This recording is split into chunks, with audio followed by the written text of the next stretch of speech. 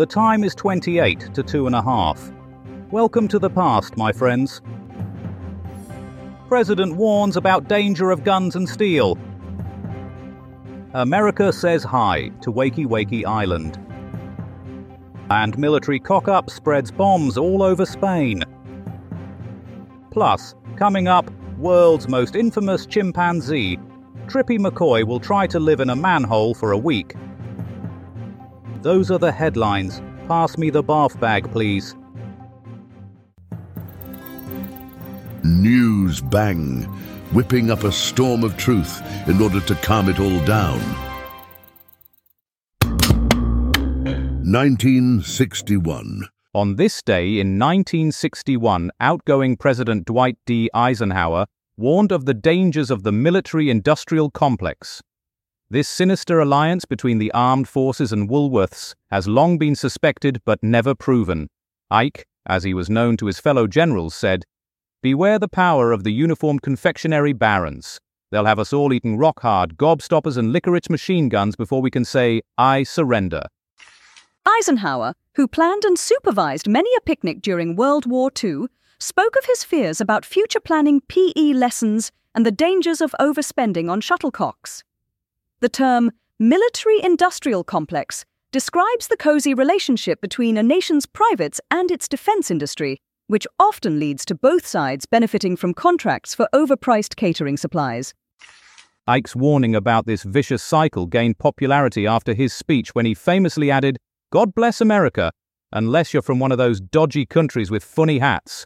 1899. In a move that has sent shockwaves through the world of atolls, the United States today administered Wake Island in the Pacific Ocean. The coral-based archipelago, known for its stunning lagoons and strategic location, was previously administered by Mother Nature. However, after a drawn-out custody battle, Uncle Sam has been granted full control. The takeover has not been without controversy. Neighbouring Marshall Islands claim they've had their eye on Wake Island for years and have accused the Yanks of muscling in. But State Department spokesman Chuck Norris Grunt said, "We've got a manifest destiny to fulfill, and if that means annexing some reefs, then so be it." The takeover comes as part of America's growing appetite for remote territories. Experts predict they may soon set their sights on Samoa or even Hawaii, though that could be a big-ass shirt. 1966. In a mid-air mix-up that would have had Laurel and Hardy in stitches, a U.S. Air Force B-52 bomber accidentally backed into a KC-135 tanker over the skies of Palomares, Spain. The resulting pileup scattered 4 hydrogen bombs across the area, like overripe tomatoes at a food fight. Miraculously, only one exploded on impact, wiping out the small town of Oh Shit and its population of Nobody Expected This. Eyewitness accounts describe the scene as apocalyptic, with one local fisherman, Pedro Aldente, recalling how he saw a big boom in the sky followed by mucho calamari. Authorities have downplayed any long-term effects from the fallout, assuring locals that glowing green prawns will be a delicacy by next Tuesday. The remaining 3 nukes are still unaccounted for, but thought to be at large somewhere near Malaga. The Pentagon has urged calm, reminding everyone that they're probably on holiday anyway. Meanwhile, residents of Palomares are picking up the pieces and asking themselves, ¿Por qué nosotros? A news bang. Every fact is a brick and together they build a structure of truth. Tomorrow's weather forecast holds a blend of excitement and unpredictability, a true reflection of our fickle friend Mother Nature. Shakanaka Giles has the details.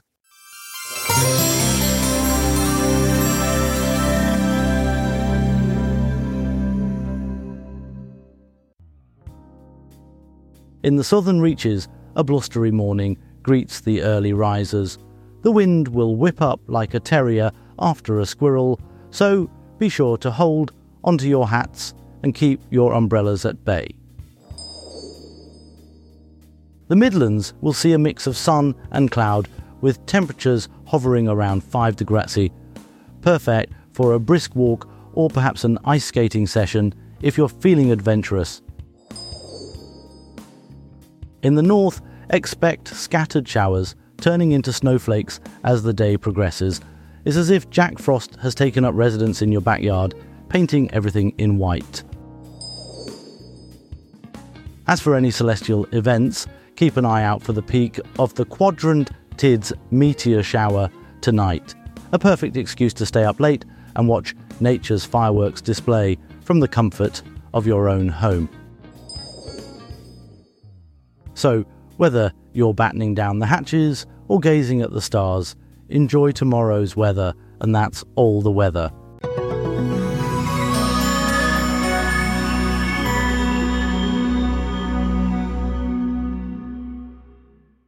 (1966).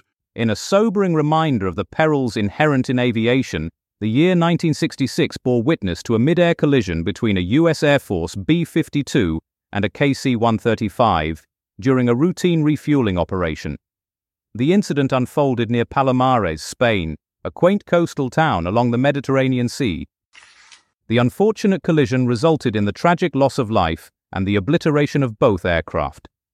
To add to the gravity of the situation, 3 hydrogen bombs plummeted onto Spanish soil, while another plunged into the depths of the sea. As we tread carefully through this tale of catastrophe, we turn to our esteemed correspondent Brian Bastable for further insight. Hovering at the edge of the apocalypse, in a zone that lies between now and then, I await my moment to join this nuclear horror show. Here comes a plane now. In it sits Satan's right-hand man and his fuel boy, making their final approach for what will surely be their rendezvous with doom. These aircraft have no fear as they fly toward each other through an inferno of radioactive clouds. They come together in a kiss of death that will send 3 atomic bombs hurtling to Earth while the 4th plunges into oblivion below. In minutes, this place will look like something from Hiroshima after God decided to take out his anger on the inhabitants hereabouts for daring to make metal figurines of him in Sunday school lessons, or not believing in angels anymore, or possibly because he was bored on Tuesdays.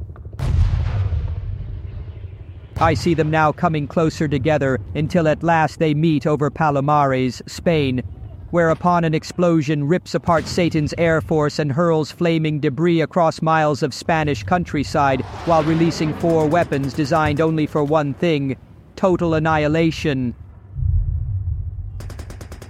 There goes another plane. There must be dozens up there, all aiming to refuel each other before dropping hellfire onto unsuspecting civilians who thought today would just be another day spent eating tapas and drinking sangria instead of running screaming from their homes as fireballs explode around them, turning everything into ash.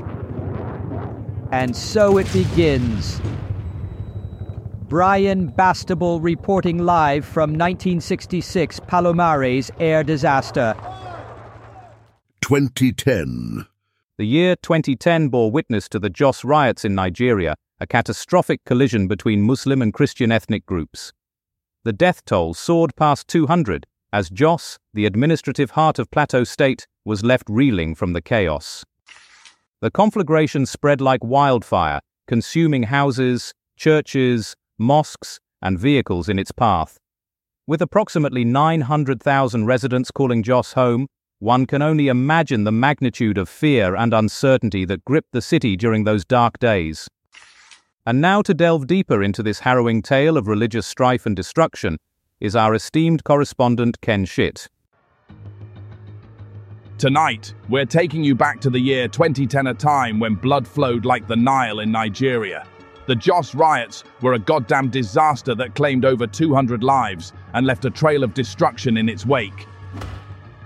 These motherfuckers couldn't get along because they worship different gods. Muslims versus Christians. It's like watching cats and dogs fight over the same piece of meat.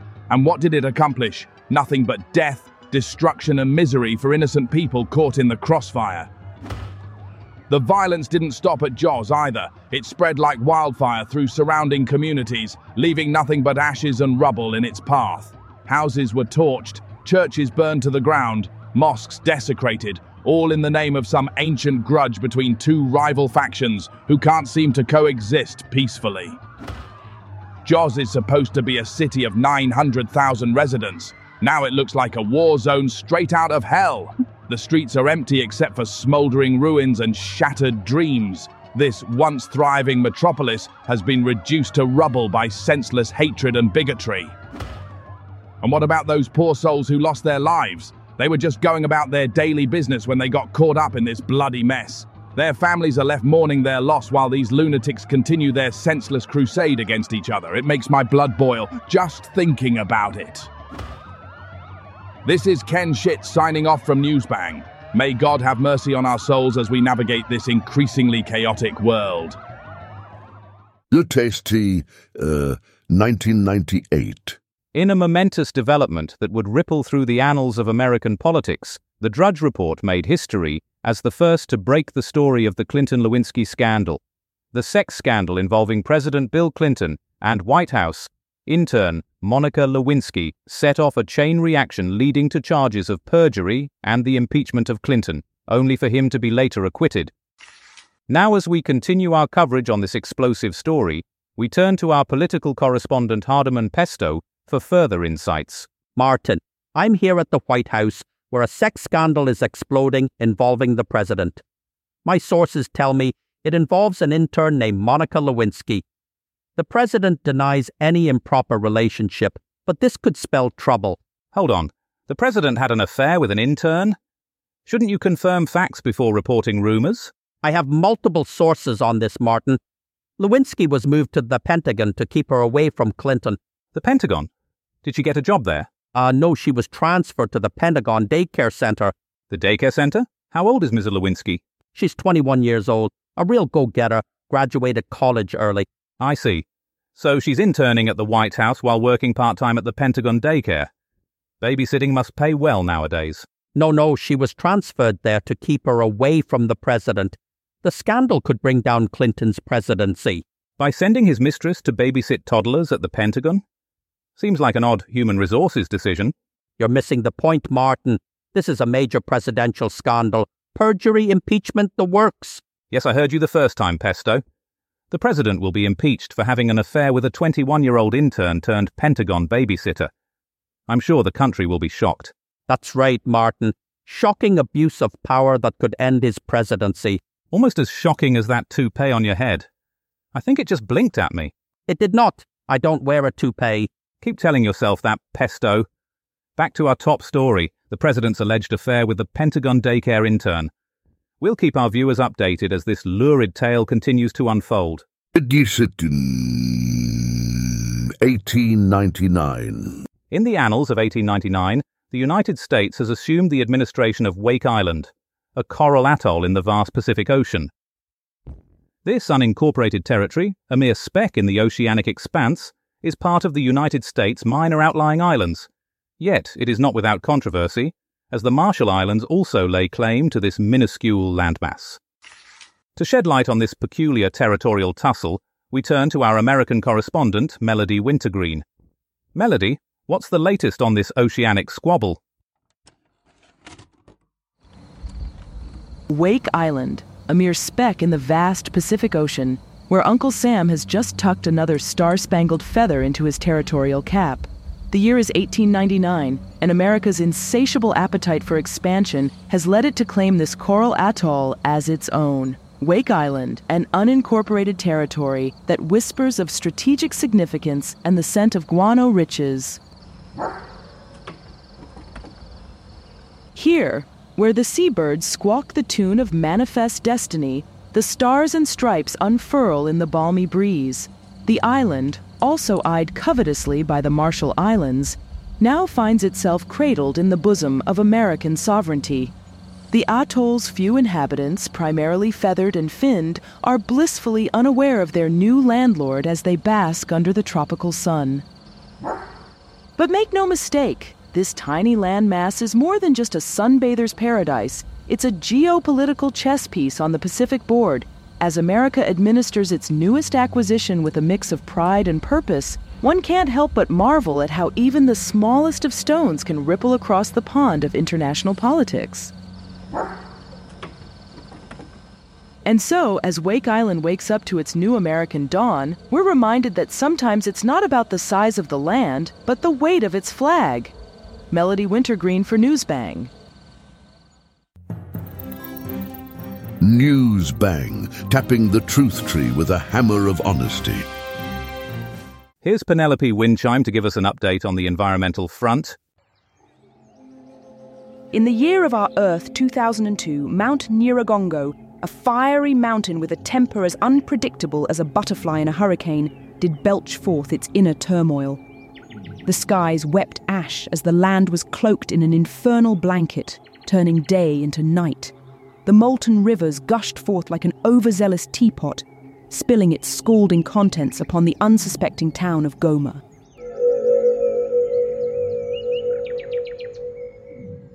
Oh, Goma, nestled by Lake Kivu's bosom and flirting with the Rwandan border, has danced too often with volcanic fury and the waltz of human conflict. This tango with tragedy left homes, but memories in smoke and dreams entombed in lava. 120,000 souls cast adrift on the tides of displacement, their cries echoing through the charcoal whispers of their once verdant abode.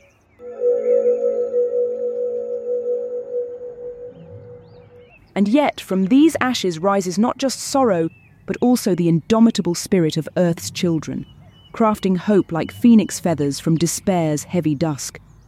I'm Penelope Windchime, and this is our world, beautifully scarred, eternally resilient.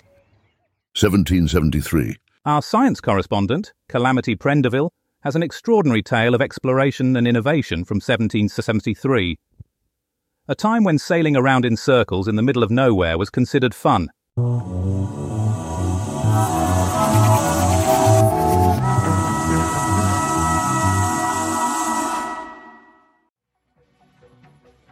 Well, gather round, folks. It's time for a blast from the past. Way back in 1773, on this very day, a bloke named Captain James Cook did something rather extraordinary. He and his crew on the HMS Resolution decided to take a little joyride around the Antarctic Circle. Now, I know what you're thinking. What's so funny about that? But just wait till you hear how they did it. Apparently, these chaps were looking for some mysterious southern landmass. Sounds like a right jolly holiday, doesn't it? I mean, who wouldn't want to spend their days sailing around in circles in the middle of nowhere? They didn't just wing it. Oh no, they had a plan. You see, Cook had already been around the block once or twice. He'd already charted New Zealand and Australia's eastern coastline. So he thought to himself, why not go for the trifecta and add Antarctica to the mix? And so they did. They sailed their merry way into the Antarctic Circle, becoming the first major expedition to do so. And all this without Google Maps or GPS. Just imagine, using nothing but a compass and a sextant, these blokes managed to navigate their way through treacherous waters and icebergs the size of tower blocks. Who needs self-driving cars when you can have self-navigating ships? And who needs satellite TV when you can have good old-fashioned exploration? So there you have it, a bit of British ingenuity from way back when. Next time you're feeling down, just remember, at least you're not sailing around in circles in the middle of nowhere. This is Calamity Prendeville from Newsbang, signing off.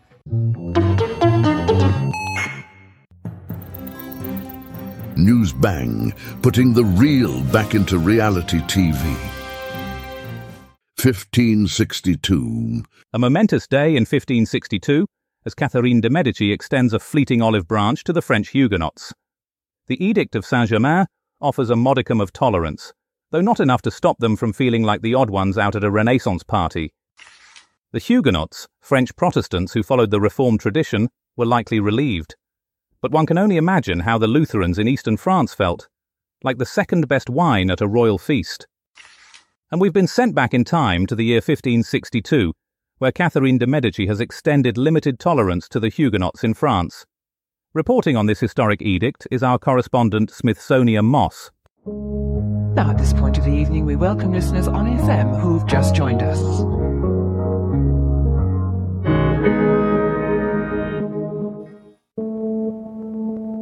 Whoa, culture vultures. It's your history-hopping, time-traveling temptress Smithsonian Moss dishing out the deets from the year 1562.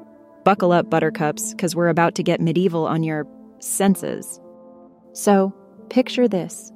France, 1562, and the air is thick with religious tension, like a bad Tinder date between a vegan and a carnivore. Enter Catherine de' Medici, the original queen bee, and her Edict of Saint-Germain. She's serving up a slice of tolerance with a side of political savvy, saying to the Huguenots, "All right, you can do your Protestant thing, but keep it on the DL, okay?" This edict was like the first mixtape drop in a series of religious bangers that would have the French saying, "Ooh la la," to religious freedom.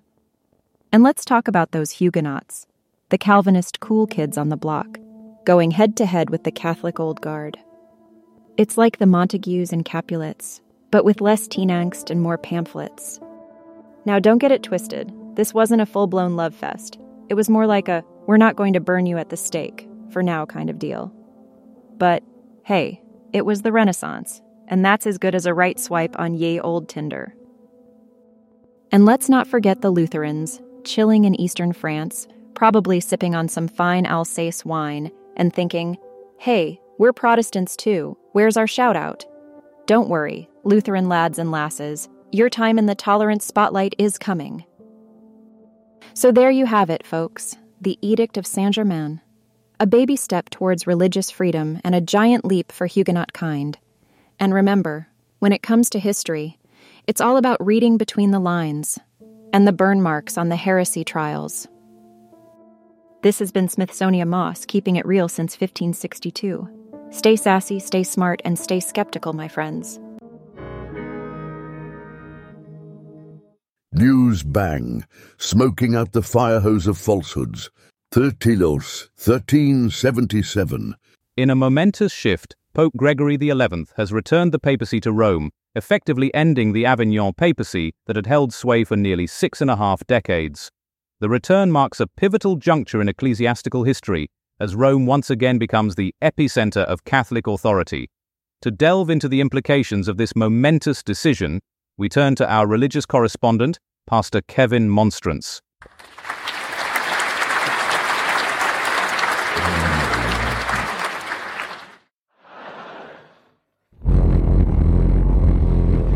Good evening, ladies and gents.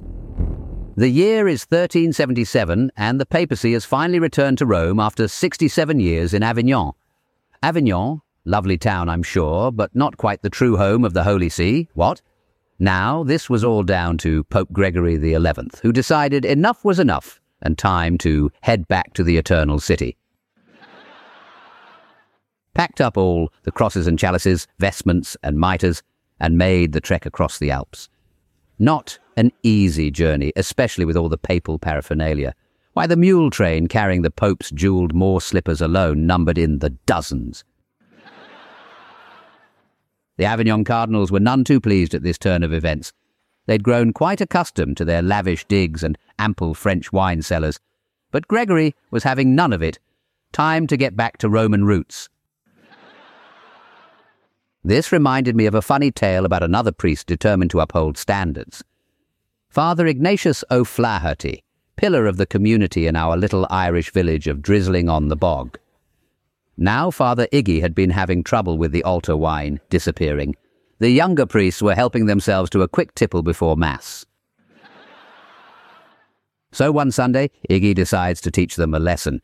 He waters down the wine with liberal splashes of vinegar and Tabasco sauce.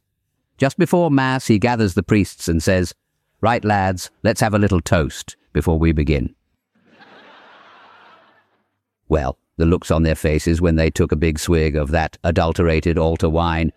Red as beets they went, eyes watering, coughing and spluttering. After a minute of shock, young Father Patrick gasps out, "Father, the wine! It's... Oosh." And Iggy says, "It's the blood of Christ, laddie. Now straighten your vestments and look sharp. Mass is starting." I suppose the moral is, don't mess with a priest determined to uphold standards, even if it means taking extreme measures or adding Tabasco to the sacramental wine. Well, I hope you've enjoyed my tale of Avignon and wayward priests. May the blessings of the day be with you all.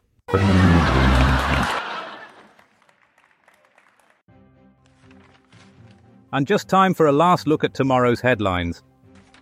The Times lead with Red Army in sick Leningrad land grab. There's a ghastly image there.